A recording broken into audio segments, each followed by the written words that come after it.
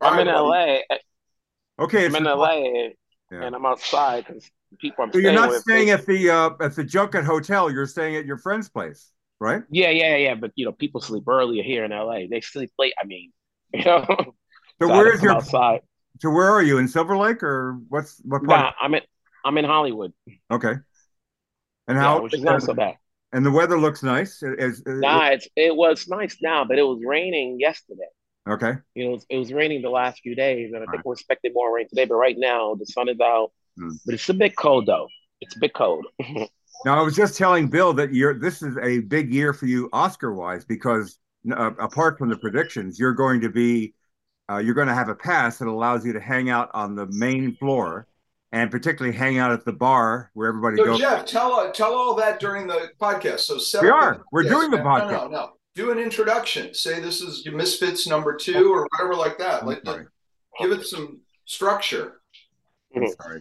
I got very excited about I want to produce. That's all I want. I just want to produce. okay. All right. Okay. Welcome, guys. This is Jeffrey Wells speaking, and this is my first hosted edition of the Misfits. And last week, We're all very scared. we're all first. And I have a new phone, which I'm still fucking around with. But anyway, the long and the short is that Wilson, the founder and the editor in chief of Black Film and TV, is here with us. He's in Los Angeles. And good to have you here, Wilson. Good to see Good to your be here. face. And we also have the great Bill McCuddy, who I don't. Now I'm trying to bring up the thing that Bill sent me, this whole rundown. But basically, There's no whole rundown. I'm the oh, I television. found it. I found it. Bill, as we all know, Bill used to be a Fox News guy he was there for 12 full years. And that's where Bill and I first connected when he was friendly to me and solicitous and very, very outgoing. Bill did the red carpets at the Oscars and Golden Globes for all 12 years. And they all love them except for the ardent liberals, even though Bill has never been a ideological reporter. He's just a movie guy. But I have no opinion on anything. Tim Robbins hated you and gave you the finger once, Yeah. right? My first time at the Golden Globes. In fact, it might have been the year that you joined me at the Golden Globes one year and made that your base camp That's uh, right. while you were tweeting out about it or whatever social platform was popular in the late 1800s when we were both there. And Yeah. then I think because the back of the room I had uh, let you jump over a balcony and get into the Vanity Fair party. I think you crashed the Vanity Fair party that year. I think I was actually that was a good time for me. I didn't have to crash anything. Okay, Did, okay, but sorry. I did, I mean, I was in. There was no issues. Everything was fine. Um, Now I gotta do this fucking thing again. Sorry. Anyway, your current thing, Bill, is Talking Pictures with Neil Rosen and Lisa Rossman on PBS, uh, Right. PBS All Arts, and you have a current thing that's up now with Perry Nemiroff, and you guys do the Oscar picks thing, which is what we're going to do also. Because what else we're going to do? It's 1 week until the Oscars, and this is our last shot at doing it because next weekend it'll be almost a moot point because it'll be happening. Anyway, you're hosting a live Oscar viewing party also in the Hamptons next Sunday night. And the details are at Canoe Place, CANOE place.com. And there it is. For anyone only listening to this, I'm whorishly now holding up a Right. card that says canoeplace.com. We'd love to have you join us. You can heckle us. Yeah. You can see that the chemistry between Lisa and Neil and I is genuine. We really, really don't like each other. No, no. It's going to be Wilson, fun. when on Oscar night, do you just mainly do tweets and do your reports after it's all over? How do you handle it? Well, this will be the second time I'll be there. So like I guess hopefully the Wi-Fi's strong enough that I can do tweets from there. Right. A lot of these things at this point right now, as we'll talk about, we already know some of the predicted winners, or at least those who have a bigger shot of winning. So it'll Right. be, it's a matter of just like, okay, do we need to tweet out those that were expected or just those who are unexpected? Because those are the ones that matter because everybody it's almost like March Madness where the top four teams are going to probably make it to the final rounds. But it's the smaller rounds that matter because those where the surprises come in. So like they're about when you look at the race, I think there's like 24 to 25 categories. there's really like seven of them, anywhere between five and seven. That's really up for grabs. Like, and we'll talk about, obviously some of these main predictions. Some of them are up for grabs. Some of them are already like, okay, we know this person's winning, without a doubt. But nobody really cares that much other than the top 6 or 7 categories. So nobody's really focused. I mean, you're a hardcore, so you're looking at all the categories, but most people Yeah, are because not. it's always good. At the end of the day, like I know at times they wanted to shift the smaller categories off screen, but you want to recognize everybody because a film is not just a film without the people behind it. So you want to recognize the tech people, the songs. It ain't just about the talent. Otherwise, you just have a People's Choice Awards. Okay. Well, I think we should talk about any category that could potentially be an upset or a big surprise that night. Samuel L. Jackson kind of famously told me one year, and he almost got kicked out of the Academy for it, which I felt really bad about. But he picked the top 6 himself, and then his maid finished out, or housekeeper finished out the rest of the ballot. And he said it on camera, and we laughed, and it ran on Fox, and he got a letter and like had to say, "Okay, I was only kidding with Mr. McGovern." But I think that a lot of America only looks at the top categories and is only interested in. And I think as we go through this podcast, there are some slam dunks and some stuff that are absolutely going to happen. But I've got a few real surprises, including Coleman Domingo, who I think could be a surprise in the Best Actor category, Wilson does not agree with that one. which I would love. It could happen. I mean, the Oscars doesn't like to rubber stamp everything that's happened before it. In at least one category, it zigs where everything else has zagged, and that's certainly one that could. And I think Best Actress is wide open, despite everyone Oh, saying. It's not Besides wide open. everyone saying yeah, Lily or all right. Now I got an agreement. A little yes, half a nod out of yeah. Wilson. Here's what I say. So I think you're wrong regarding Coleman Domingo. As much as I like him, and he's the lone nominee for Rustin, he hasn't really won anything big. So it'd be a shock if he came out of nowhere to win. In terms of Best Actress, the thing that I have to say is that like the European vote is strong, and while Lily Gladstone won SAG, she wasn't even nominated for BAFTA, which is very telling. So the Europe, the first thing that when the Oscar nominations were announced is that they mentioned 93 countries participated. And while SAG is strong, SAG are like California votes. It's a big leg up.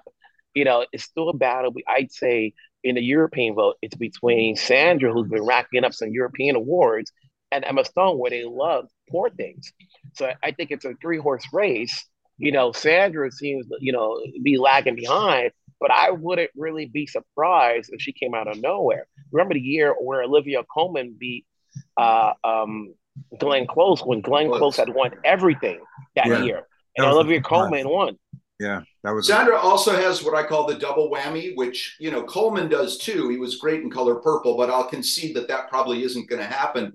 But Sandra is in 2 great movies. One of them is going to win an Oscar. So in foreign, so I think that's an unfair advantage, or just an advantage. I won't call it unfair. If you give 2 really great performances in a year, the Academy can't help but be aware of both of those and try as they might not to make that a factor. I think it does play into it. How do you spell Was it? Sandra's last name? H. Uller, Huller. It's Yeah. yeah, 2 L's, right? Okay. Within Umbala. Wasn't Scarlett Johansson the last person to get double nominations for Jojo Rabbit and Marriage Story? Yeah, maybe. Yeah. So it didn't work out for her. Obviously, I think the last Yeah. person to win was probably, I could be wrong, Jamie Foxx. When he won for Ray, was also nominated for Collateral. Okay. Yeah, and he was excellent in Collateral. I really loved him in that. I thought that was when I think of one of his greatest, I think of that before, frankly, Ray. I mean, Ray's a good film, but I frankly haven't seen it since '04. Was that the year? Yeah, Yeah. '05. But Jeff, going back to Wilson's point about now there's some international, and I would argue some of those are just one person in each country, the way Heffa was. But even if that's true, if it is a 3-way race now and it does split, that allows for someone like, and I know I've been beating this drum all campaign season, but it allows an Annette Bening, who played a real person and trained a year for it. I'm sorry, Lily Gladstone. I mean, no disrespect when I say this. Lily Gladstone didn't train to be an Indigenous actress. She is, and you know, Emma didn't train to be a brain transplanted nymphomaniac. I mean, the truth is that Annette Bening spent a year in swimming pools. She's beloved.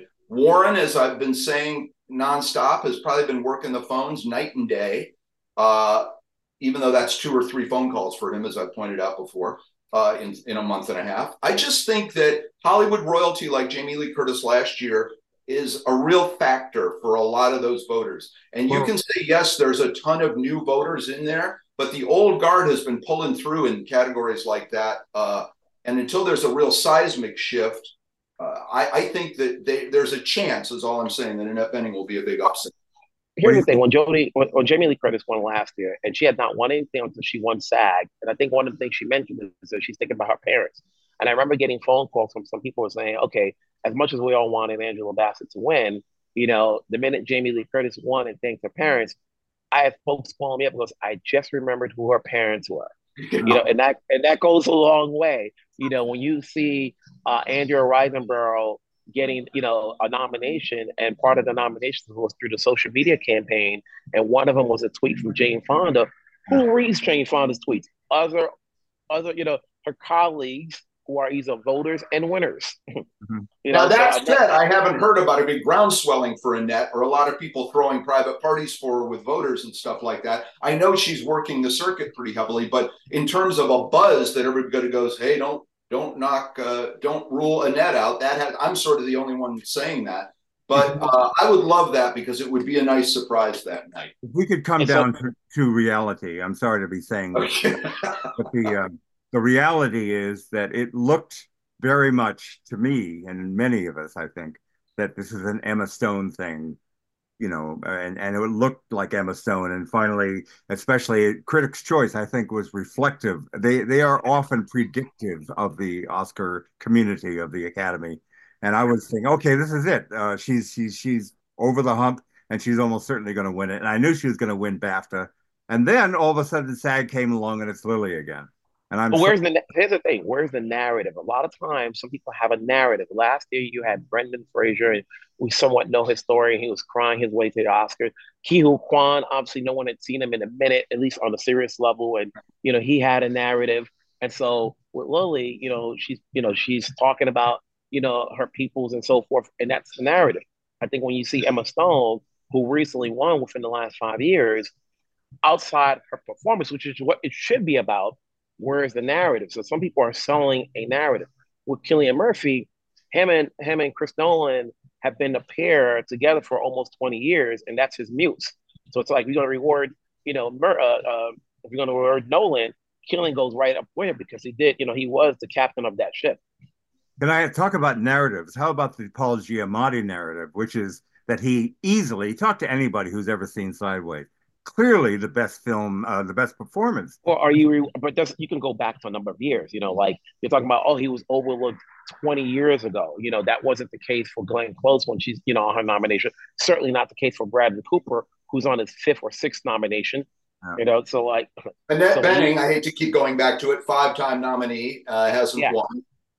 But anyone who's seen Sideways knows that Miles is one of the great performances of the 21st century, and he wasn't even nominated, the poor guy. He got bumped out for whatever reason. I don't, I mean, that was the year that Jamie won, of course. And it seems to me that he is so good in the why did I just blank on the title? The Holdovers. The Holdovers. Kept saying The Outsiders. I'm sorry. Anyway, why would anybody want to deny the man?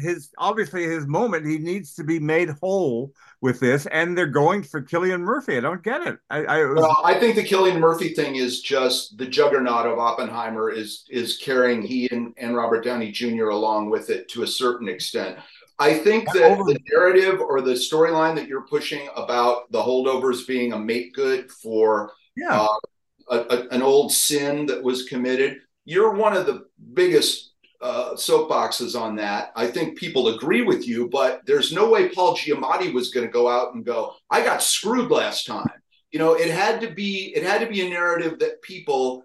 It's like an actor that looks at a script and says, "I'm not going to say that; it's too on the nose." That narrative has to be something that all the voters have decided on, and I'm not sure they have. And The I other have thing is, but you have to, I've talked to a few voters, and I know you're not going to like to hear this, but they think The Holdovers is a light movie compared to an Oppenheimer. And I thought, oh, that's the kiss of death. That's it's not important enough.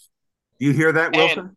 yeah, but at the same time, when you talk about Paul Giamatti and Sideways, you have to say to yourself, okay, we're talking 20 years ago. Has he had any other performance in between that time, theatrical? We know he's been doing well on television from when he played, I think, John Adams and obviously his role on Yeah. Billions. But we're talking films here. Has he had any equally critically acclaimed performance in a film? Well, no, he's not Susan Lucci, but I don't think he has to have been in a lot of great movies since then. He was in a great movie then, and he's in a great movie now. It's just whether or not the voters will think that that's reason enough over Oppenheimer. And Holdovers, I thought was going to be a much bigger hit than it turned out to be. So that's another factor. I mean, it didn't connect with Joe and Jane Popcorn as you like to point out. And Can I so, pass along a tiny little anecdote from the Santa Barbara Film Festival between myself and Paul? You know, This is after the the thing. Oscar nom This is after the Oscar nominations had happened. He had been invited to a Santa Barbara award event because he was so good in Sideways, and we were sort of talking. Why didn't you get nominated, man? It was like surreal. And I had my theory, which is that there's a scene in which Miles goes upstairs when they're visiting his mother, and he goes into her bureau drawer and takes out some cash, to help him have a good time when they're up touring the wine country. And I said, I think that maybe stealing the money from mom, uh, hurt you with certain voters. And he went, damn, damn. Anyway. You know, that's not a we also bad have to, Giamatti. I do him too. Pinot but you Noir. know, Pinot but Noir. Go ahead, here's the Will. thing, though. Part of a holdover's Yeah. acclaim is that it's Alexander Payne. You know, a lot of pundits had already predicted this sight unseen a year ago in January. Like, okay, all those that run Oscar sites, they have to pick out five, which they think is going to be, you know, come down the road up there. Paul Giamatti, I mean, Alexander Payne, Real Naughty with Paul Giamatti, and the holdovers was already on the list. Dayvine Joy Randolph was on that list for a whole year, and all she had to do was perform as expected, which she did, and All right. she's running the tables and will win supporting actress. Yeah, you didn't love her performance in that, am I right? You thought it was okay, but not great. Didn't we talk about that on Last Talking week. Pictures? Yeah, I thought that performance is really good. You know, I think Danielle Brooks I think was better, in The Color I agree Purple, with that. but Dayvine, obviously they love the performance, and I haven't seen someone capture as many awards in this category in a long time, Mm. especially for a black person, because we all know it's hard for blacks to get nominated. Maybe not supporting, because we've had about maybe 8 or 9 winners in that category, but we already know how tough it is to get a lead nomination. Well, Divine Joy Randolph would probably argue with you about that because she's been literally owning that category from the get-go. And Yes, that's not a she's chance. winning no matter. At this point, I've already rolled. I'm already on that train for the longest. It's like, okay, she's winning outright. Yes. There's no Let me ask ambiguity. you. Let me ask you both this: if Lily Gladstone had been nominated in supporting, would she have absolutely been a slam dunk, even over Randolph? That's a Yes, good question. That's an excellent yes. question. I think in the supporting category, you don't have to have experience. There's been obviously a lot of winners we've never heard of that won on their first time. Right. Troy Kotzer, Yeah. Christopher Waltz, when he came out and did a Tarantino film on the first time. You've got Lupita, no one had heard of her. You got Jennifer Hudson on her first film. So Juliette you can, Binoche beating that year beating Lauren Bacall was like a total stunner. Uh, yeah, and so in the Mm. supporting category, you can win. I think in lead actress, it takes a tsunami, you know, to win. And I think, being that she's in a Scorsese film, and they've done right by not having Leah go out and promote the movie because they don't want to make it like a white savior or anything like that, especially when you're talking about Native Americans. And every time you hear Lily speak, she's just dazzling you with her speech, and every speech is different. Sometimes, if you go to enough places, you'll see the same actors saying the same story over and over again, just at different places. From what I've been hearing, Lily's saying a different speech every time, different places. Can I ask you a honest?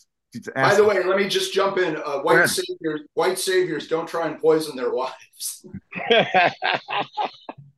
Yes. And I mean, what I mean by, you know what I mean? It's like you're not having Leo in the front, because then that will remind people that when you think about it, the last hour of Kills of the Flower Moon is really it's really a Leo and Robert show. That's why, some people were complaining about Lily saying That doesn't flatter Leo because the script really fails him in the last hour, in my opinion.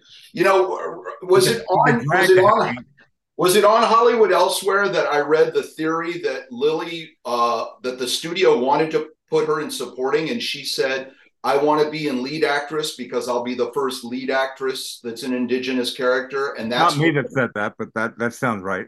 that's more important to me than winning a supporting actress Oscar. Yeah, which right. I found you want to, fascinating. yeah. Well, think about it. At the end of the day, I understand her perspective because she wants to at least say, okay, it can happen.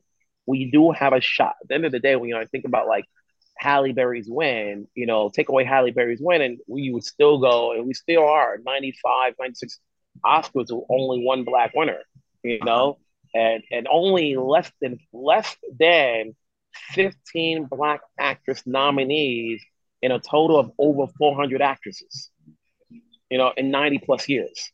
You wonder, you look at last year when they thought at least Viola and Danielle Detweiler were going to get nominations, when they got SAG nominated, when they got BAFTA nominations, when both were nominated in other categories, but yet both failed. I wouldn't mind if it's one of them that gets in. When both fail to get a nomination, you wonder, what does it take for their peers to put them over the hump? Well, Wilson, you seem to be saying that identity is the thing that we should all really take quite seriously when these nominations come up. Well, And I don't. if you keep hanging out there, it shouldn't be. But when you keep telling a certain story, and I think you give anybody the opportunity to get on stage and tell a certain story out there, like, okay, it starts resonating with people outside of the performance. Yeah. Do you honestly think that Lily Gladstone gave a performance that we all understand that identity is a key thing. We all think about it. It motivates many of us. We all understand narratives. Her narrative is the narrative of the Native American community over the last 100 years or longer. But do you honestly think that Lily gave an exceptional award quality performance in that Scorsese film? In a coma? Huh? In a coma for most of the movie. In a coma, like the last hour she's in the bed, like, give me the shot. Give me the shot.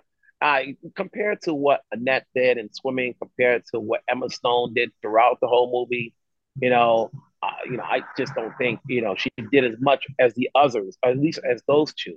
You can argue that Carey Mulligan is basically playing, she's not standing toe to toe with Bradley Cooper, yet she's nominated for lead actress. And then there's Sandra. You look to see what she's done with Anatomy of a Fall. Pretty much, it's her all the way.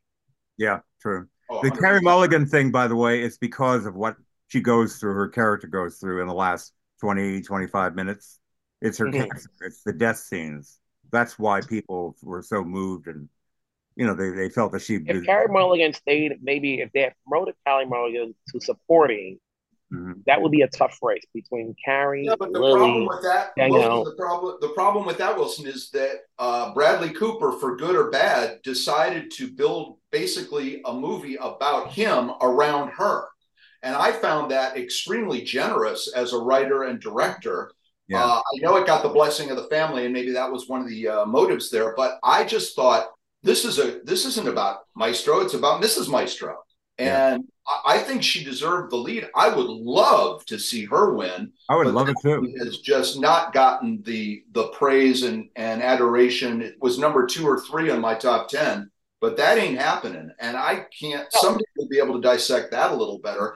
I thought Bradley was well loved out there, and I just don't see it translating to any Oscars for that Now, movie. this is not a situation where Reese Witherspoon won for playing June Carter and Joaquin was lost for playing Johnny Cash.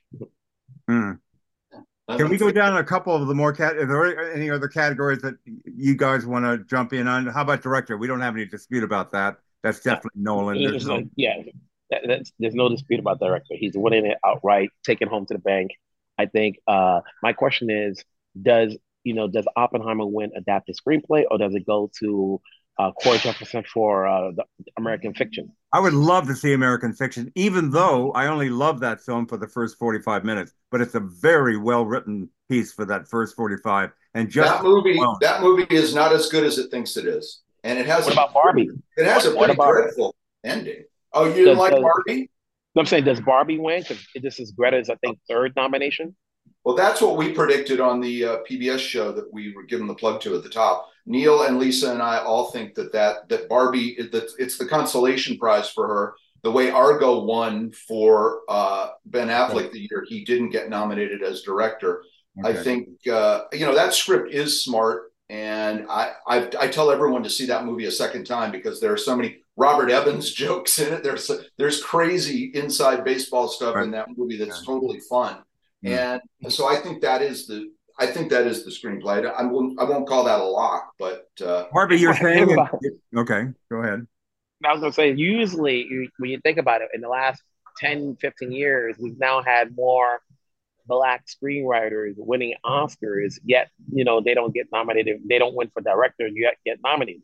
So I think a win for Corey Jefferson will go right along with Barry Jenkins and John Ridley and Spike Lee. They have been nominated for director, but yet never won. But they won screenplay. It's almost like the consolation prize. Like, we won't give you director, but even though Wilson, with all due respect, I don't think that American Fiction really pays off in the second half. It's a brilliant beginning, or certainly you can say the first half, but it doesn't really pay off.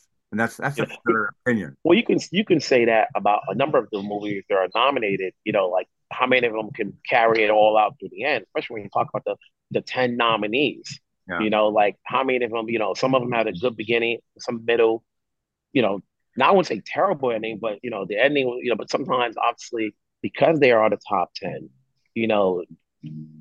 they somehow weathered the storm or whatever they were lacking. I'll tell you what I'd be very, very happy about is an upset by Sterling K. Brown. That would be good. I like that. I would have no problem with that at all. I really liked him in that film. I've liked him all along and everything he's been in. And if he takes it, it's not going to happen. I think it's been down. I'm not flying the plane. Okay. But you know what? I wouldn't be surprised. Robert Downey Jr. won SAG, but Sterling is a 3-time Emmy Award winner, voted by SAG. So like it would be a shocker. But then you have a lot of people in that category have been nominated before, with the exception of Sterling. Robert De Niro obviously has won, and he was actually good on this, and no one's talking about this. He was actually good in the film, but because he's won twice, no one's already saying that he's even in the nominations to win, because he's won twice. During my second viewing of Killers of the Flower Moon, I was literally groaning at his Oklahoma cornpone accent. I really couldn't stand him the second time. It was fine the first time, but I don't agree that he's good. He's tiresome and irritating, in my opinion. All right. Well, speaking of tiresome and irritating, let me pivot back to Sterling K. Brown for a second, because all I want to say is he's done a very shrewd thing that I don't know if you guys have noticed. Every interview he gives, he says he's not going to win. He knows it's going to be Robert Downey Jr., who he has a lot of admiration for. And he doesn't say it in a bullshitty actory way. He says it in a very sincere way. Like he's genuinely happy to have been nominated. If he doesn't win this year in a surprise, that kind of attitude, I think, will be remembered going forward. And he will be rewarded if he gets another great role in the very near future. I also want to mention that because we're not paid to be on this podcast, we've been forced to do product placement. And I just want to say, Jeff, I find some of your analysis as crystal clear as the new Accutron SpaceView 2020. Yes, the Accutron SpaceView 2020. It's not just a timepiece, it's a conversation piece. All right, now back to the show. So Wilson, you got anything you want to plug? Fitbit, old school Fitbit. Hey, Wilson, have you you been know, to any of the gifting suites this week, or will you get into any of that stuff? We should tell people I, who are I, watching or listening and don't know that Yeah. in Oscar week out there's tons of swag, not just the day of the show, but the whole week leading up to it. And if you even know a celebrity, you can go to some of those with them and grab some sunglasses and stuff. oh yeah, I think the last time I was out here, there was a that I went to, and I got I guess, one of those massage smart guns, and I got some strong coffee and a $200 comforter. It's like I'm trying to think, what could I possibly need now? Maybe like a 10,000 watts charger, portable charger. You know, it's like who knows what you can. And then I have to say to myself, can it fit on in my luggage to take home? It's like you don't want to get it too big. Coming out here, I think this is the only time I've brought more than 3 suits. Because there's going to Oh, be so cool. many events, black tie, cocktail tire, to come out here. This is my first time I'm actually out here during Oscar week. Last time I came on the Saturday day before, and it was funny because I was looking for a different type of bow tie. And around Hollywood, you can't find anything. We all live in New York, and so obviously you can find certain things in New York because you know where to go You to and can't stuff like find that. you can't find a different kind and a unique kind of bow tie. What are you And saying? a unique, yeah, a unique kind of, the fat ones. Like I literally went to stores that I could walk to because Mhm. in LA you're gonna have to drive everywhere, and I wasn't trying to do that. So I said, look, let me walk. I went to at least 10 different stores. They all had the same bow tie. And I was like, I have those, I have those, I have those. Mm. So this time I just ordered it.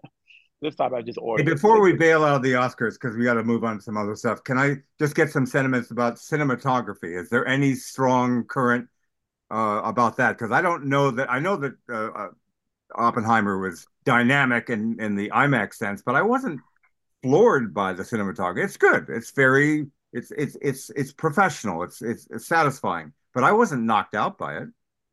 I Anybody? think they're gonna win. I think the fact that Dune moved itself to 2024, we'll talk about that soon, Yeah.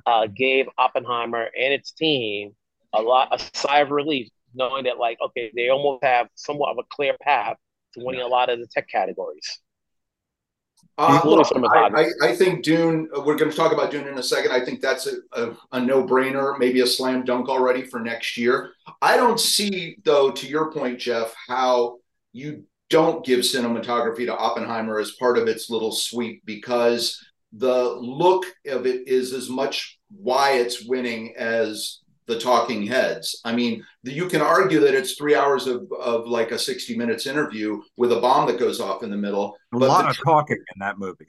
A lot yeah, of medium close-ups. but look, Christopher Nolan is all about how things look and feel.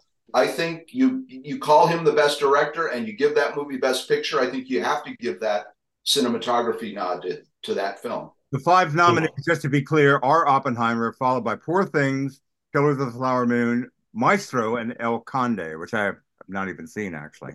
Well, Maestro's gorgeous, but I mean, the first 2.5 hours of Killers of the Flower Moon are stunning to look at. But I just think, and of course, I could be, especially with what Wilson said about a lot of foreign voting, that this could be the Poor Things nod because everyone talks about how eye-poppingly gorgeous and interesting and cool, like Much more Brazil. the production design and the Yeah, that's That's true, production and it design. probably will win there if it's nominated. yeah. All right, guys. So, what was your first thoughts when you were sitting through Dune Part Two, and did you feel, oh, good, this is sufficient, this is a good sequel, or did you feel as I did, wow, this is something else, this is much better than Part One? Because some people have had that reaction, and others, I've been reading some reviews since I posted my own, and some people are kind of not that thrilled with it. They're kind of like, dismissing it. Any thoughts from both of you about what was your initial, I think you know? it's I wouldn't call it's hard for me to say anything's a masterpiece, but it's just as equal as the first one. I think with the first one, when you come into a Denny film, he's gonna be very dense, but he gives people work. He puts a lot of attention to Mhm. each of the crafts, from production design, obviously to sound, to visual effects. And here, I think it's more. You now notice more of the production design and the visual aspect of, obviously the talent. Like here, Javier Bardem is much more out there than he was in the first film. He's almost actually the humor in the film when you see what his dialogues are. Mm-hmm. And then, it's just more, people can complain it's 3 hours. Yeah, but you know what? If you think about the original, when you think about the original Dune, the '84 version, it was campy and stuff like that. No, we're not going that way. He definitely wanted to go big on this one, Mm. and unfortunately, we're going to get a third one, and we're going to get a third one, and which they'll probably give it the Lord of the Rings treatment, where they'll reward it everything. The third one's going to be kind of downish and not really an upper. It's going to be about Paul Atreides becoming a kind of a dictator, a bit of a shithead, you know, right? Let me tell you, I think Jason Momoa was almost unrecognizable. I was confounded by. I needed like a Law and Order episode, like a previously on Dune, at the top to sort of give me some of a dial me back in immediately. And Mm-hmm. I found, and I read this on your site as well today, Jeffrey. I found myself way more interested in what I was looking at than paying attention to the story. And I will piss a lot of people off right now when I say that I never understood the Star Wars world. I never got the which planets were in charge and who was trying to shoot who, and I went along for the ride anyway. And I think Denny has this, if we can all call him Denny. I think he's got, because I don't like trying to pronounce his last name. I think we all have the next Star Wars franchise here if they build it out right. I have a few, you guys say there's going to be a 3. I think there could be 10 or 12 of these. And I think they're thinking about that right now. I think this is the next cool thing. It looks much more, it looks like Star Wars world elevated to the next level that Star Wars has never grown to. And I know this is going to start a lot of, hate mail. And I hope that all those people come to canoeplace.com and join us next week for the Oscar and bring fresh vegetables. But I think the pushback from people is it's a little long. I saw it in a theater with real people, about 35 people, and 8 of them were kids, and the kids get a little anxious in their seats. But the adults were tracking with it, enjoyed it, and as did I. But again, I wasn't. I was like, I needed cliff notes to understand Speaking of Cliff exactly. Notes, that's exactly what I did for the first time in my movie-going life. I was reading the plot as I watched the film so I could ignore the dialogue and trying to find. I didn't want to. Whoa, whoa, whoa, whoa, whoa, What? whoa, whoa, whoa. What's wrong? Jeffrey Wells, who's, if he had a Magnum 357, would pull it out at a theater and shoot anybody.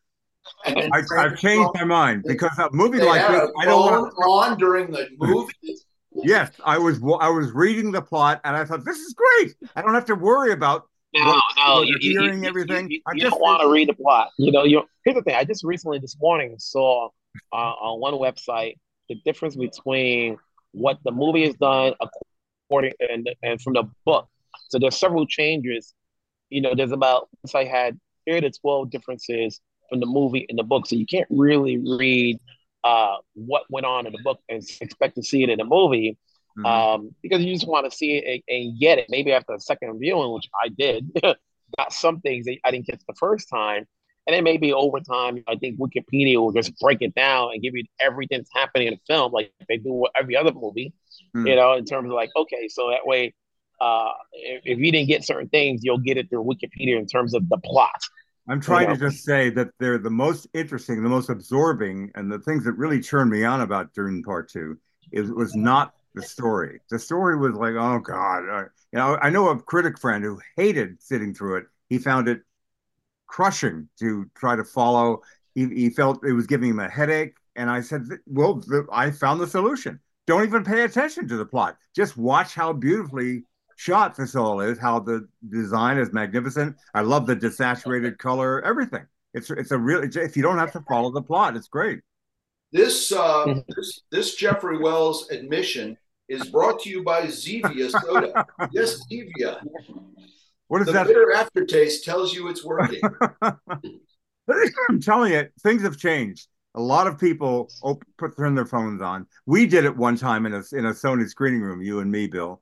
And I remember thinking, we're kind of setting a bad example for ourselves. But I swear to God, it made everything feel good to be able to just read the fucking plot and ignore what's happening and just watch how beautiful it. I mean, I think also, people do. Go ahead. I said people do that in theater when you're watching a play, Yeah. and let's say you're watching a new version of Shakespeare. And you're like, for those who have not read all of Shakespeare, during intermission, they're reading the plot. Like, I okay, don't what think you happens should now? do Because that in a play. I think plays have different. But if you're, you get lost in the dialogue. yeah.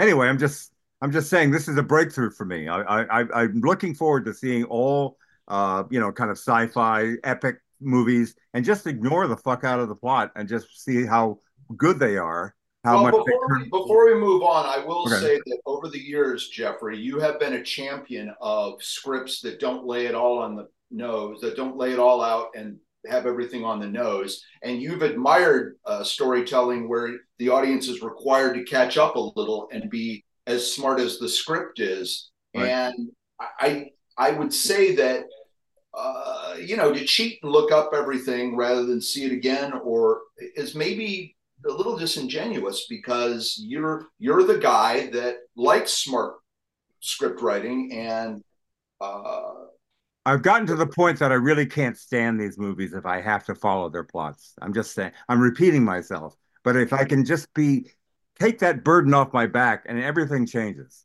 Because I really don't like these movies on their own terms, on their own story terms. That's all I'm saying. It's not a all right. crazy thing. And yes, I am betraying or going or ignoring all the Catholic Church devotionals that I've been talking about movies all my life. But I just at the risk of repeating myself over and over again, this is the way I feel now. It's just Oh, better. that's a risk we're used to. But what you're saying is if only Tony Gilroy had written Dune 2. Yeah, that would be interesting. Hey, you never know. Here's the thing. There is I think the Sci-Fi Channel at one point had a series called The Children of Doom. Which was interesting to see. Like, if you'd say like they're going to continue this, just like the way, well, years later we had a new version, the younger years or of Lord of the Rings. Mhm. You could come back down the road, maybe not Doom, but somebody else, and do the Children of Doom. Somebody who will follow the footsteps of Denny. Okay. By the way, as someone who has ghostwritten for a lot of people and gave Larry King a quote one time that he used in one of the ads for Nine, I thought of the late Larry King. If I'd been at a lunch with Can you him, repeat the Larry King quote? I always thought that was really funny. yeah, we were at a lunch with Per se, and Marion Cotillard was at our table, and Harvey Weinstein was working the room, and I said, Larry, 9 is a 10. And he goes, yes. So the next day in the paper, there's 9 as a 10. But I thought of that. I thought of that when I saw Dune 2, because I thought Larry King's headline in giant font would be spicy. That's pretty good. All right, can we switch over to we have some interesting films coming up in March, and I just thought we could maybe because you guys are at least the two of you. I'm not so much into the screening situation as I used to be, but can you tell Well, me? I didn't know you were just thinking March when you sent us that note I because know I I changed my saw mind. the I think it's trailer. I saw the trailer for Bike Riders, and which I thought looked really interesting. And then you said no, you saw it at Telluride and weren't a fan. it's painful. It's painful to sit through, and it Are we really allowed to talk about it yet, or sure. It doesn't come out until June 15th, remember, but it has I think not been. only Tom people. Hardy? Tom I Hardy. think I think people. Some friends who had seen it at Telluride, they had mentioned to me it's no awards contender, and they had mentioned that Austin Butler is just there, but doesn't bring anything to the story, Bring and that cigarettes. you know, He Jody, does it's almost nothing but like smoke cigarettes in that it fucking movie. it's almost they said it tries to be like the outsiders, but the other way. And the way they explained to me is like think the outsiders where Diane Lane had really nothing to do. Where here the guys have nothing to do but service the story to Jodie Comer's character. Yeah. By She, the way, if you want to, speaking of smoking cigarettes, Wilson, at the Oscars, if you want to chat up any of the stars, go outside and pretend you smoke cigarettes, because that's how you get 7 to 10 minutes with people who would never otherwise. Well, everyone loves Wilson Rouse, but I'm just saying, uh, it's a good way to chat up celebs, and I've done it a couple of times at the Oscars myself. Before we leave the Oscars, also, what is the auspices under this? If Jeffrey has told me correctly, you're going to be on the main floor on the with an orchestra seat, and if you get up to Well, go to actually, the bathroom, somebody famous is going to run over and sit in your. well, I'd like to think so. You don't know these things till you get there. And obviously, I'm not in a position. Goes, I was told differently. Last year, my first time, I was up top. I figured it's the lay of the land. I'm like, hey, listen, I'm invited to come to the dance.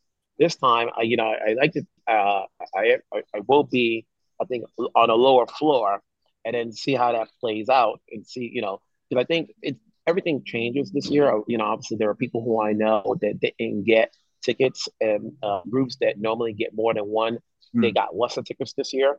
So like it'll be interesting to see how things play out. Obviously as the You week have a tie you like. progresses. Yes, I do have the tie. I do have the tie. It's like here's the thing. Well, being a guy, it's great because nobody pays attention to our tux. It's just a matter of whether or not you wear a bow tie, regular tie. Unless you want to be fashionable. I think if you're a woman, it's everything. Like you got to go all out hairstyle. Rent the underwear because whatever dress you get taking pictures of, you can't wear again. Otherwise somebody will make money and say, "Is this the only thing you got? And you've worn it in the Up last the two tie, weeks." go open collar. Show us a little chest hair. you know. so All right, basically, sorry, we digress. I apologize. hanging out at the bar on the main floor is the place to be, from what I've been hearing for years after year. And you can watch the whole show, of course, from the bar. And if you're going to possibly win something, obviously you run back into the theater and take your seat. But if you don't, it's that's the way to do it, from what I've been hearing from everyone. And Right? if you're Yeah, Christine Lottie, never go to the bathroom. you're right. I think where everybody remembers that one. It's like, where is she? Where is she? You don't want to be like, really? Your name is called, and you have to come up with an excuse. Have you guys no. seen the lesbian movie with Kristen Stewart called Love Lies Bleeding? Comes out later this month.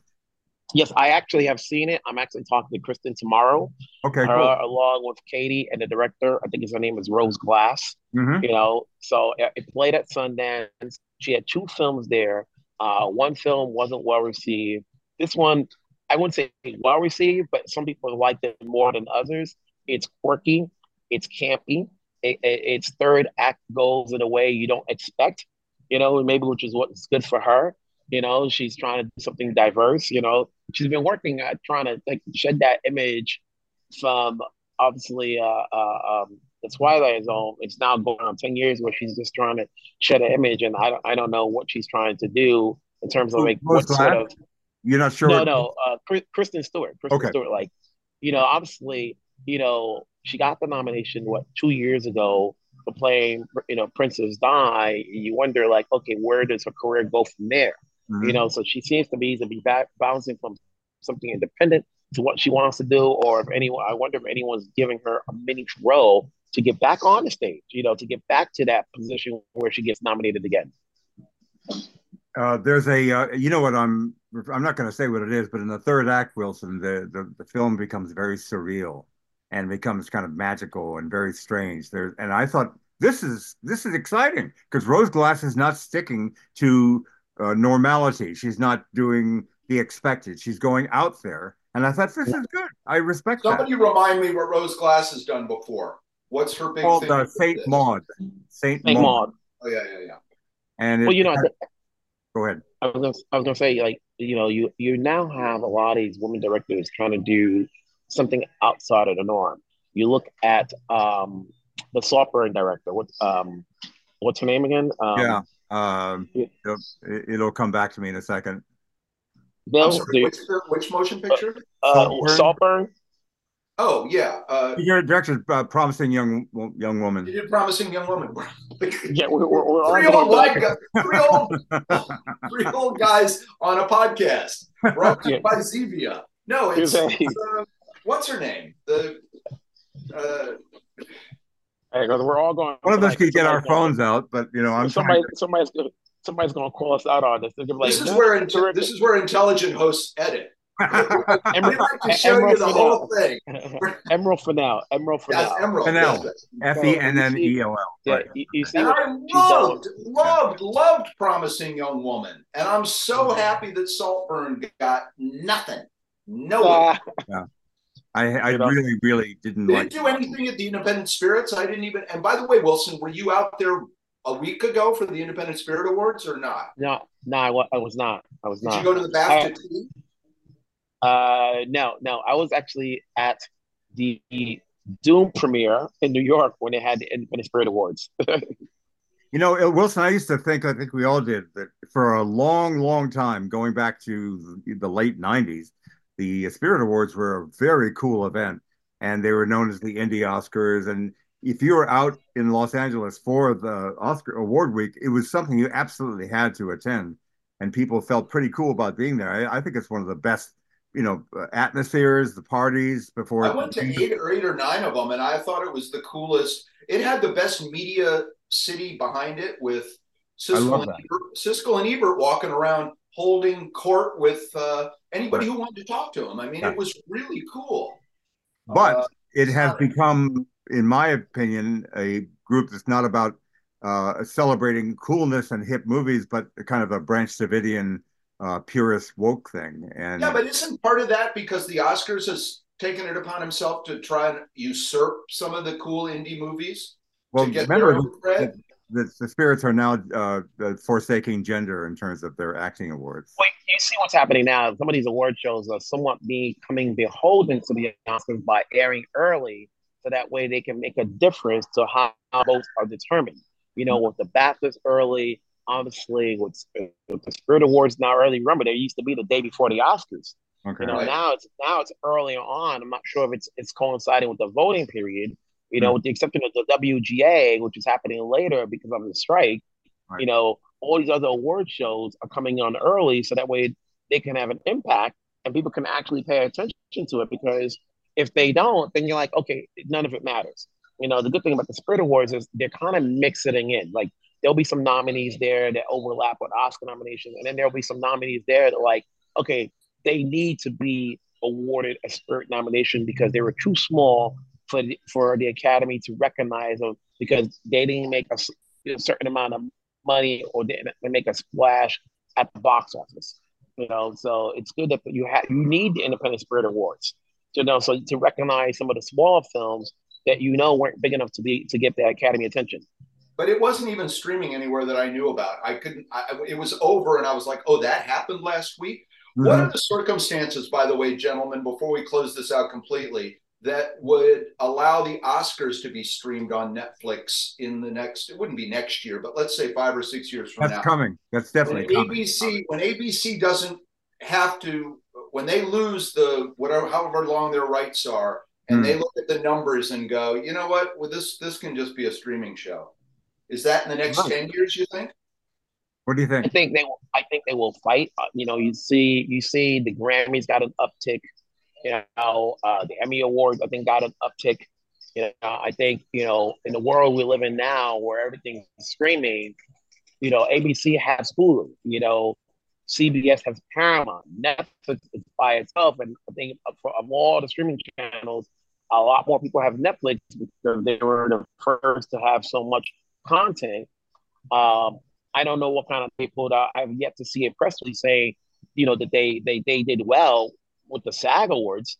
I think the networks will fight hard to keep it going. Because they now have the streaming platforms that like, listen, we're going to combine all the numbers.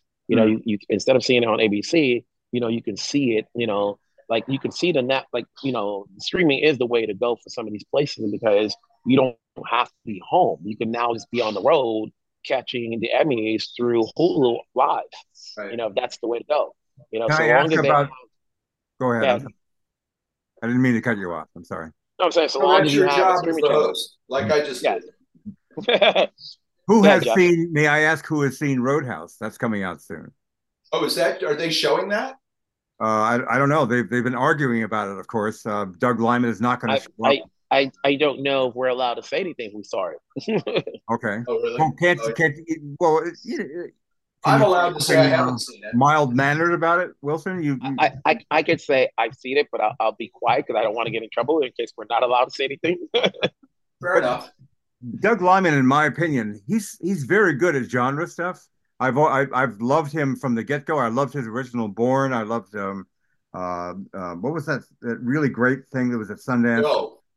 Yeah, that. I mean, I think he's definitely a cut above.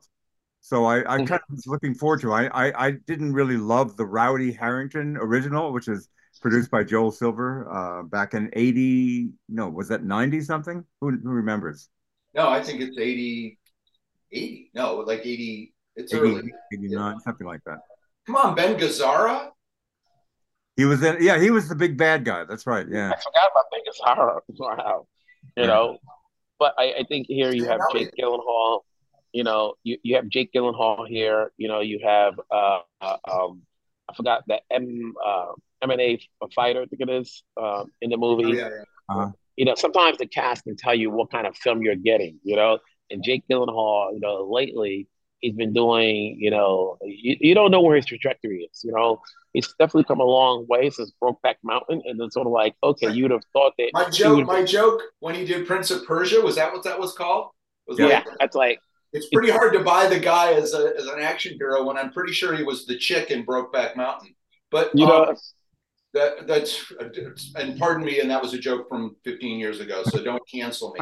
I don't do it anymore. You mean Except he's the bottom? That's fine. That's um, they're not ambiguous about that. here's one thing you can answer about it. Does Jake look buff enough?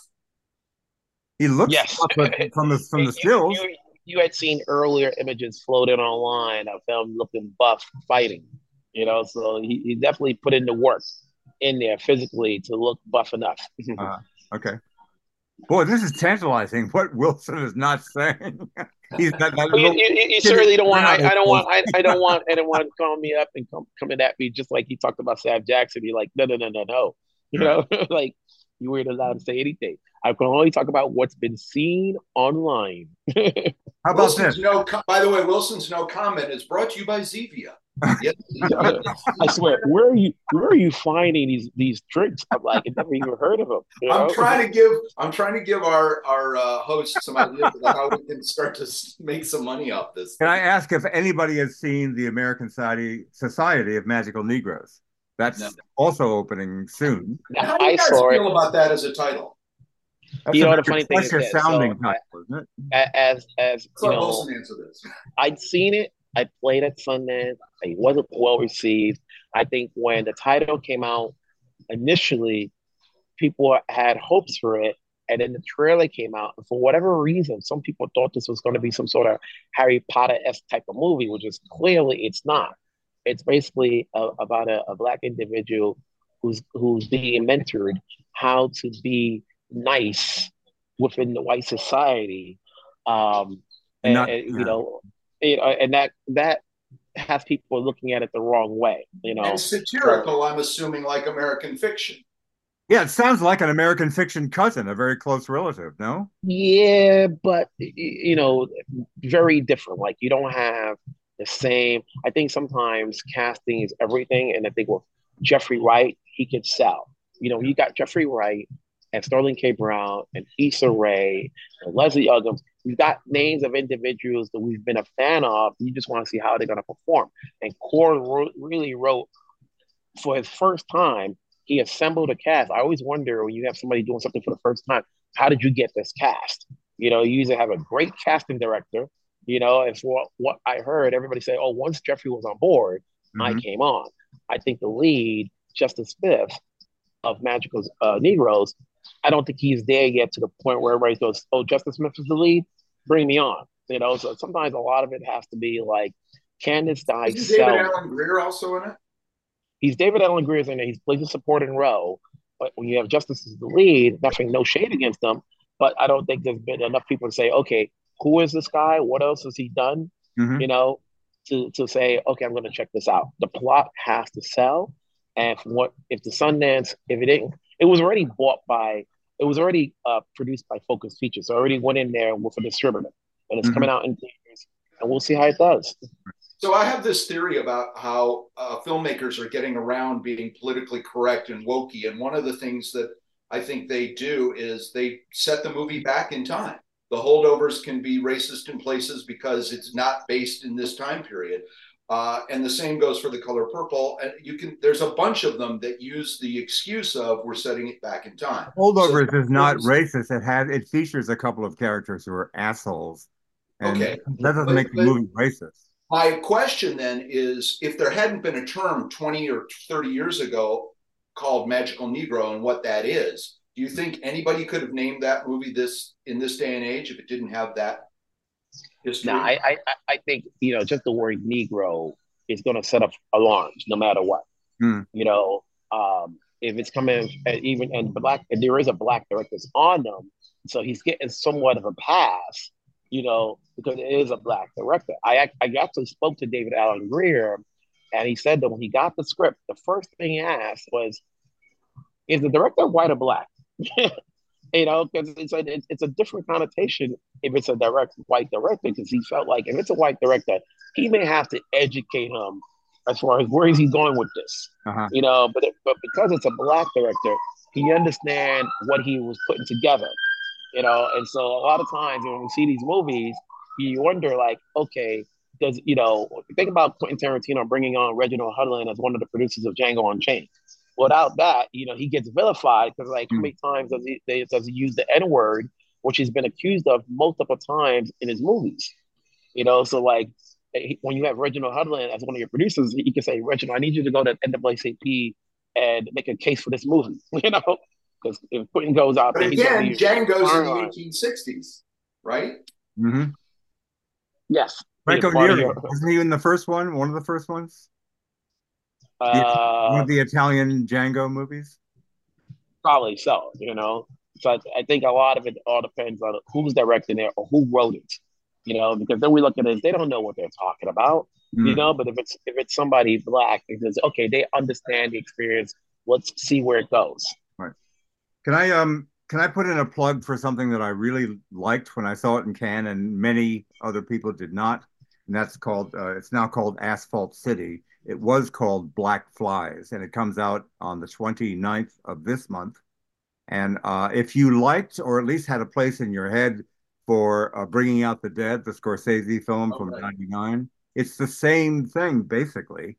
It's a little different. It's a little Mhm. grittier, a little gnarlier, but it's a completely decent film if you want to. Sean Penn, is that the Yeah, yep. yeah. He's a grizzled veteran who has been through some rough times, and it shows on his face. And he's had a lot of I liked Bringing Out the Dead a lot more than I think you did, because when I read what you write about it, you were mad or yeah. I just was okay so with it. about it.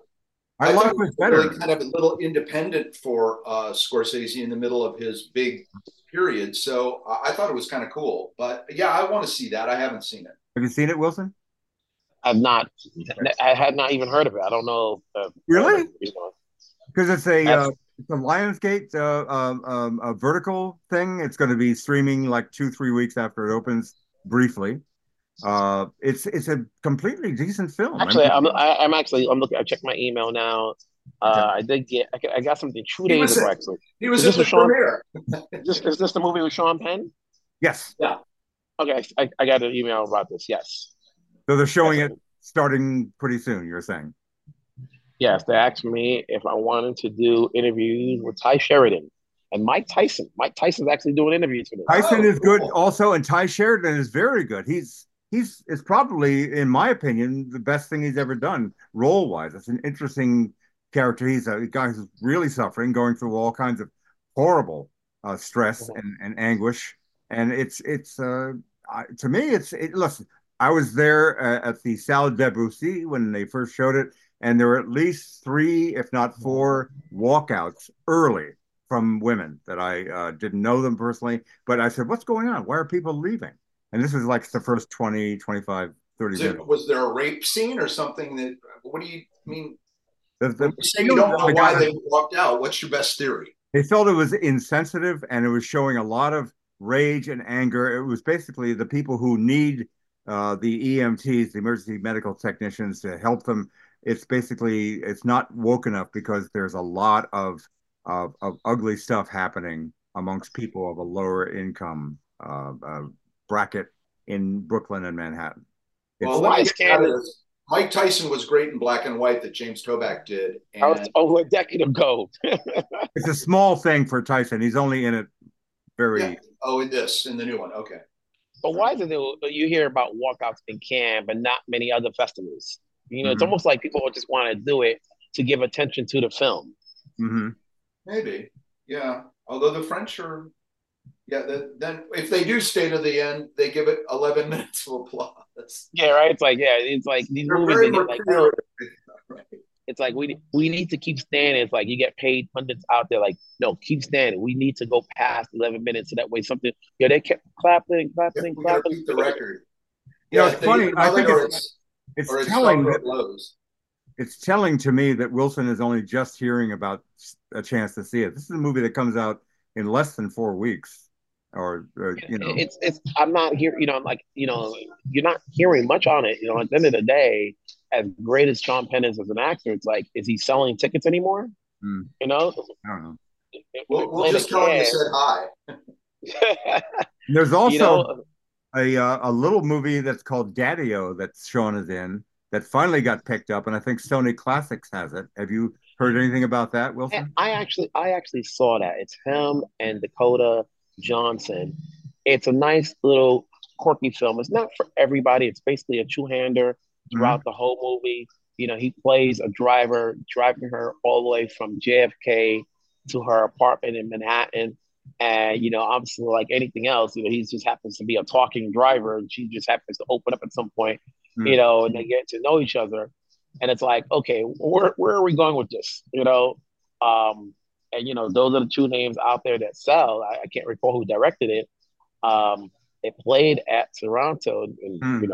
not much of a big buzz there. And it's sometimes when if you're not able to get a big enough buzz to be released in the same year, that's kind of telling. And it goes, okay, it's good enough that we'll get it out, but next year, Hmm. you know.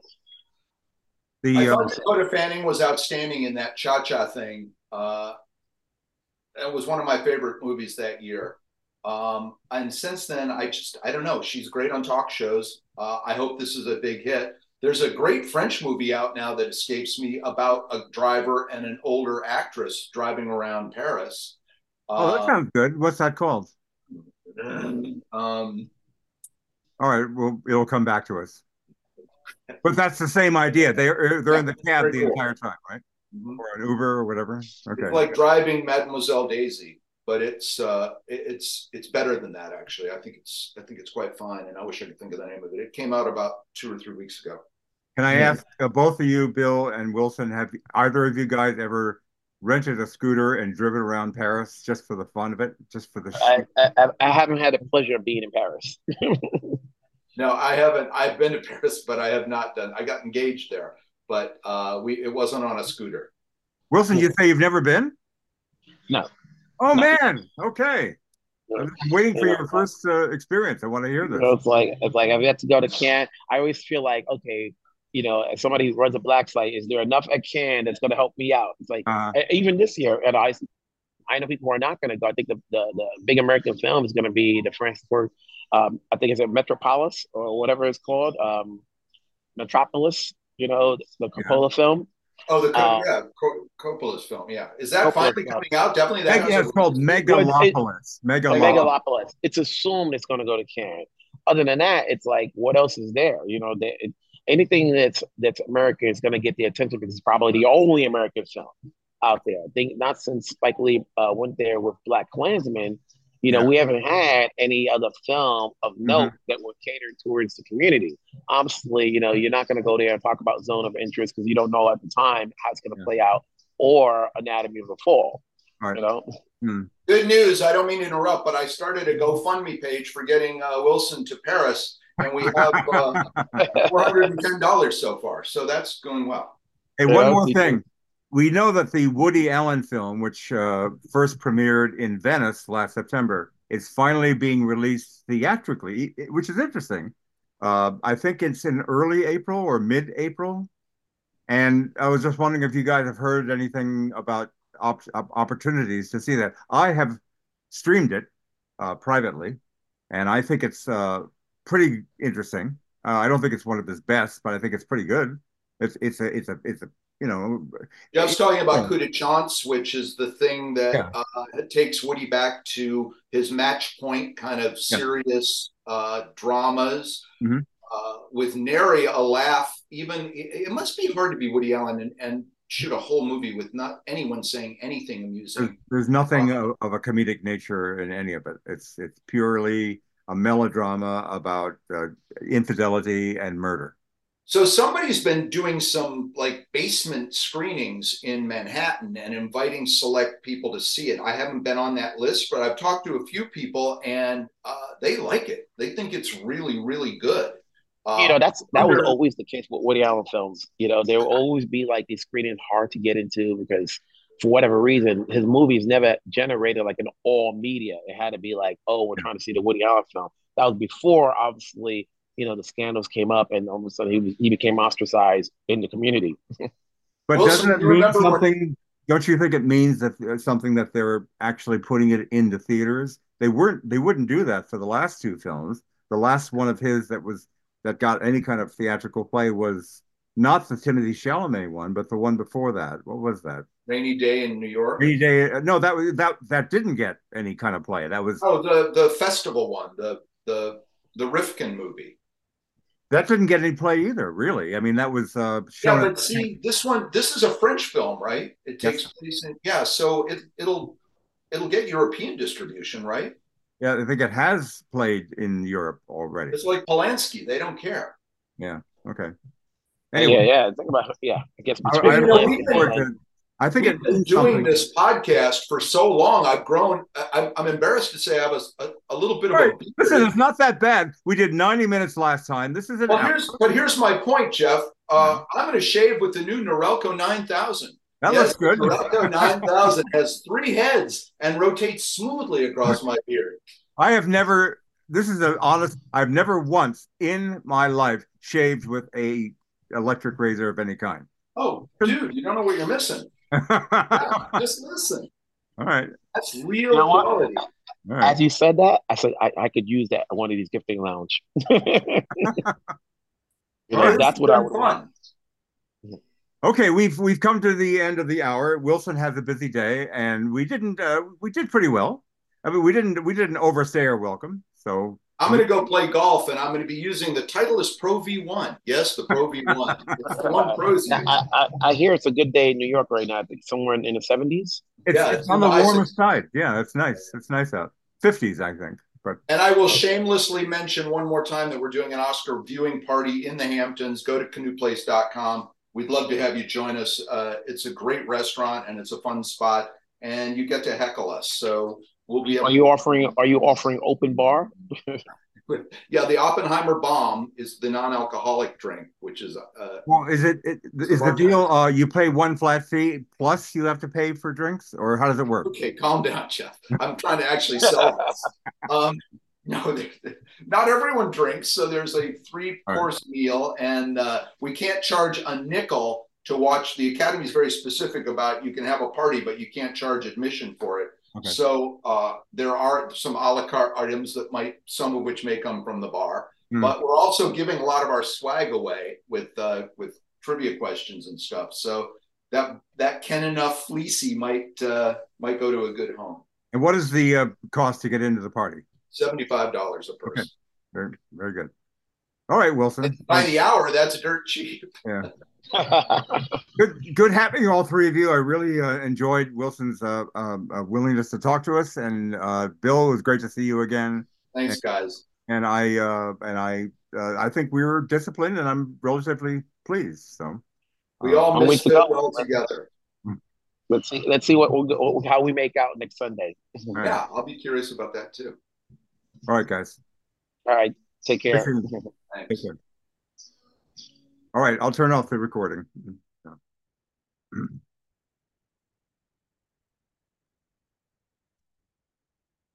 my God.